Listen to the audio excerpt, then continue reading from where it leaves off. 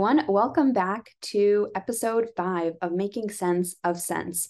Can't believe we're already 5 episodes in. If you're new here or have been with us since the very first ancient episode of Numero Uno, welcome and hello again. It's always great to know people are investing in their future selves. No pun intended. It is and offers the best and highest ROI after all, paying dividends for a lifetime. Well, jumping straight into the markets, if you haven't heard recently, inflation came in hot as expected once again for the month of September, with the CPI reading riding close to a 40-year high of 8.2%, with a 0.4% increase down from 8.3%, despite all the numerous rate hikes the Fed has already engaged in this year alone in 2022, as recently as last month of 75 basis points. This CPI reading is excluding volatile food and energy prices, which rose 0.6% in the last month. So core inflation is currently at 6.6%.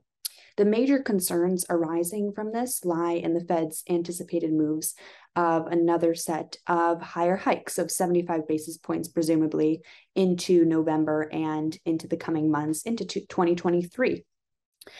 The economy right now is full of paradoxes, and I think that's the best way to sum it up, if you haven't noticed. While inflation is hot, on the contrary, spending rates have plummeted. All the while, economic growth has slowed, but the job market is still extremely fierce, with unemployment at truly record levels compared to pre-pandemic. So what's going on in the economy these days? Well, that's a good question because no one knows, since it's a paradox after all. Luckily, with unemployment at record lows, spending that's going on, like there's lockdown or something from in the world during a pandemic, and now this massive revenge spending, all the while banks are bracing themselves for a rocky 2023, and Q3 earnings are expected to be weaker than expected. How do we really brace for such a storm? Where there are various headwinds and tailwinds pulling us back and forth. All we know is that somewhat of a guarantee is that the dollar is surging, which means if we want to book that vacation to the south of France or Greece as an American tourist, not foreigner, not foreign exporter in particular, who's really dealing with higher prices on the dollar right now, go ahead and book that trip to take advantage of great travel deals with a strong dollar while it lasts with these deep discounts.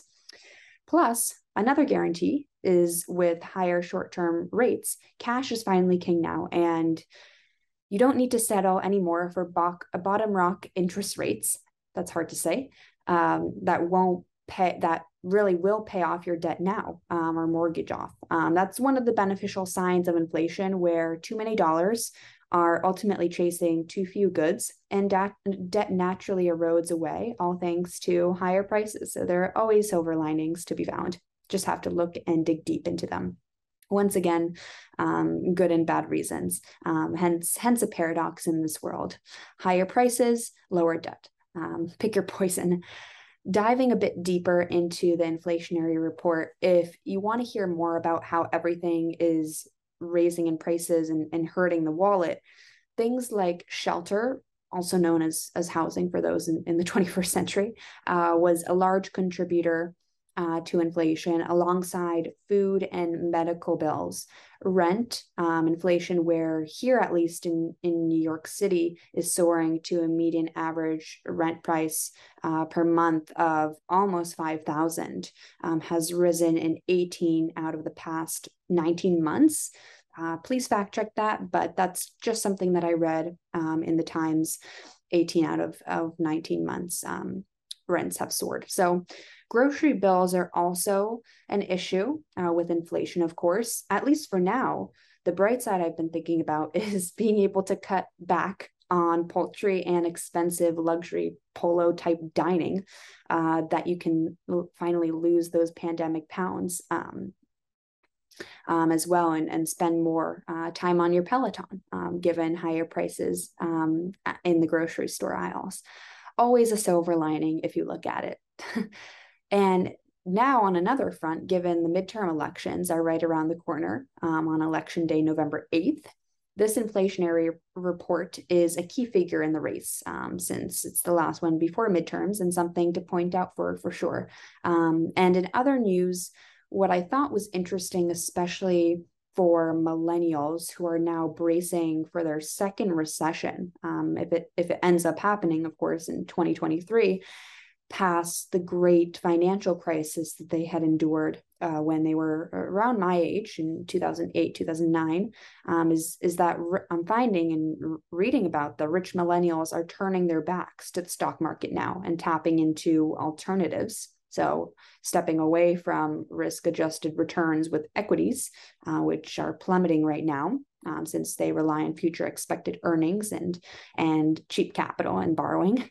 And they're tapping into alternatives such as crypto, real estate, and private equity, also venture debt as well these days. Hooray, diversification. It's a good thing that there's a wave of also democratization of all these platforms these days, from real estate crowdfunding to masterworks with artwork that was typically only reserved for accredited type of investors, and being able to allow these platforms to help us diversify away from the traditional equity markets and really save us from these market jitters. Speaking of massive market volatility, retirement portfolios are currently getting slammed. This is one of the worst times to actually retire, especially if you solely rely on your 401k, 403b, any retirement account that you hold. And also for Cathie Wood's ARK Invest fund, which is heavily dominated in tech giants from Meta to the FAMs with now Meta, not Facebook. And they always go back and forth. Is it FANGs or FAMs with an M?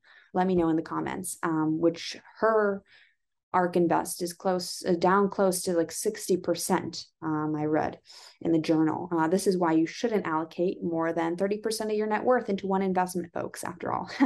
So with that being said, being able to diversify away from risk assets, such as wealthy millennials are doing nowadays and teaching us through many platforms with artwork, farmland, and real estate crowdfunding opportunities, alongside just building an emergency fund account and savings equivalent to roughly 6 to 12 months of living expenses in cash. And of course, diversifying away from your regular income streams is really important.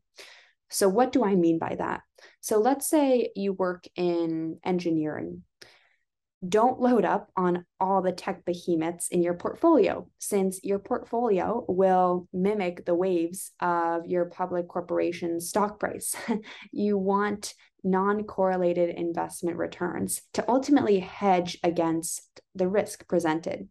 After all, so instead, hence diversify at any age, at any stage. That rhymes. Cool. Anyways, while financial institutions besides JP Morgan Chase haven't revealed their year-end targets for the major benchmarks and indexes yet, Jamie Dimon right now, what I've heard is pretty bearish on how equities are predicting for the year to come with the S&P. He's predicting close to close out the year roughly 20% lower. But on the backbone of this, with inflation still hot as ever, as consumers are really not letting up, you may be wondering what will actually allow the Fed to easily engineer a smooth, soft landing without plunging the economy into a recession. Well, it starts with unpacking and understanding the various headwinds, tailwinds, and of course, classic paradoxes around the economy, which are causing confusion, angst, excitement, all the emotions across the board. Speaking of excitement, curious how many of you guys are actually holiday shoppers already. It's never too early to start, as I've heard from some of my friends. Let us know in the comments below if you took advantage of Amazon's October Prime Day festival.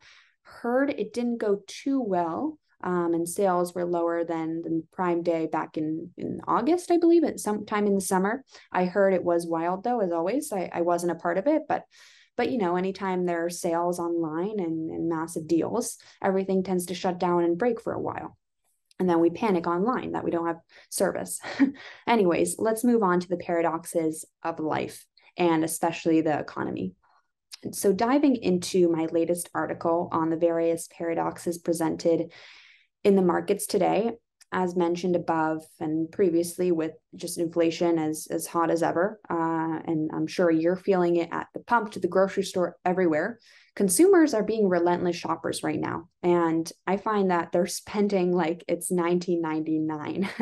While I wasn't around then, that's a saying, and I think we can easily compare it to then. While the job market is resilient all the while, but tech companies that rely on future expected earnings, most notably Meta, completely halted hiring right now. A cost-cutting measure and strategy alongside just revenues are down more than 50% for the six largest lenders in the countries, the banks, and so there are various good and bad signs out there, but what's really important to understand as an investor, consumer, individual, student, whether you're looking to postpone retirement, jumping back into the workforce, possibly considering your graduate degree, instead of jumping into the corporate scene altogether, whatever your situation may entail, there are a couple of key steps we can all take, which I've highlighted throughout my previous episodes on here. So make sure to take a listen to those, and are sprinkled throughout my content in regards to the planning for the future. And as I always say, planning for the worst and hoping for the best is by far the greatest mantra that you can follow. The Fed in this position right now has the most power in the economy and markets, and will dictate whether we plunge really into a recession or not. What's certain is uncertainty, and investors alike hate it. So the main indicator of a recession at the moment, despite strong results across the board with hiring and a slightly cooling labor market that was posted last week, is with a slowing housing market. The house is focusing on housing, is definitely a barometer on how strong cashed up potential future first-time home buyers are, but not to mention whether they feel steady and confident to just fork out thousands up to millions on one of the largest expenses of their lives. Mortgage rates are at record highs, close to 7% since the great financial crisis of 2008. This is certainly leading to a slowdown, a cooling in buying compared to the complete crazy buying spree we had witnessed these past 2 years, when borrowing was plentiful and everything was frothy and cheap and speculative as ever. Alongside this, companies are starting to cost cut and engage in layoffs, which are occurring in mass in some industries. This is a red flag, and also something to point out as a leading indicator for a recession, not to mention just slowing of spending, where compensation is a major cost to corporations. Which, of course, slowing of spending is good to cool down inflation, but brings us back to this paradox of wanting to moderate inflation to an appropriate amount. These are a few indicators to watch out for as we head into Q4 now, a few weeks in and already into the quarter, and now onto the horizon.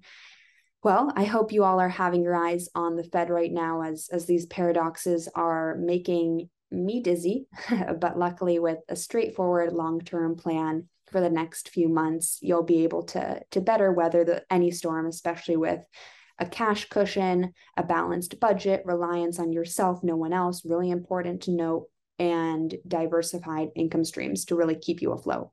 And of course, with the Fed on all of our minds, we can't help and stop think about all the insider trading that's still going on in Congress. If you haven't heard in the Journal lately, that insider trading is going on companies that they've been lobbying against.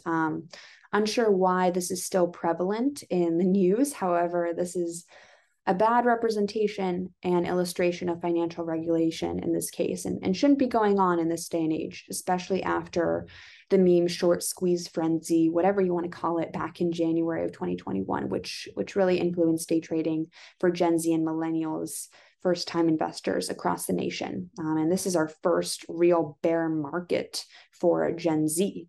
And they've been conflating a luck with a bull market for forever. and skills with a bull market, which can get dangerous. Anyways, until next time, focus on what you can control, of course, and don't get blindsided by all the schemes and paradoxes and factors out there, and just stick to what you know. Leverage your skills and really rely on yourself. As always, like, subscribe, do whatever you can to help grow this podcast and reach more people, and ultimately, finally make sense of personal finance. That's our goal. It's a long overdue mission. So see you all next time.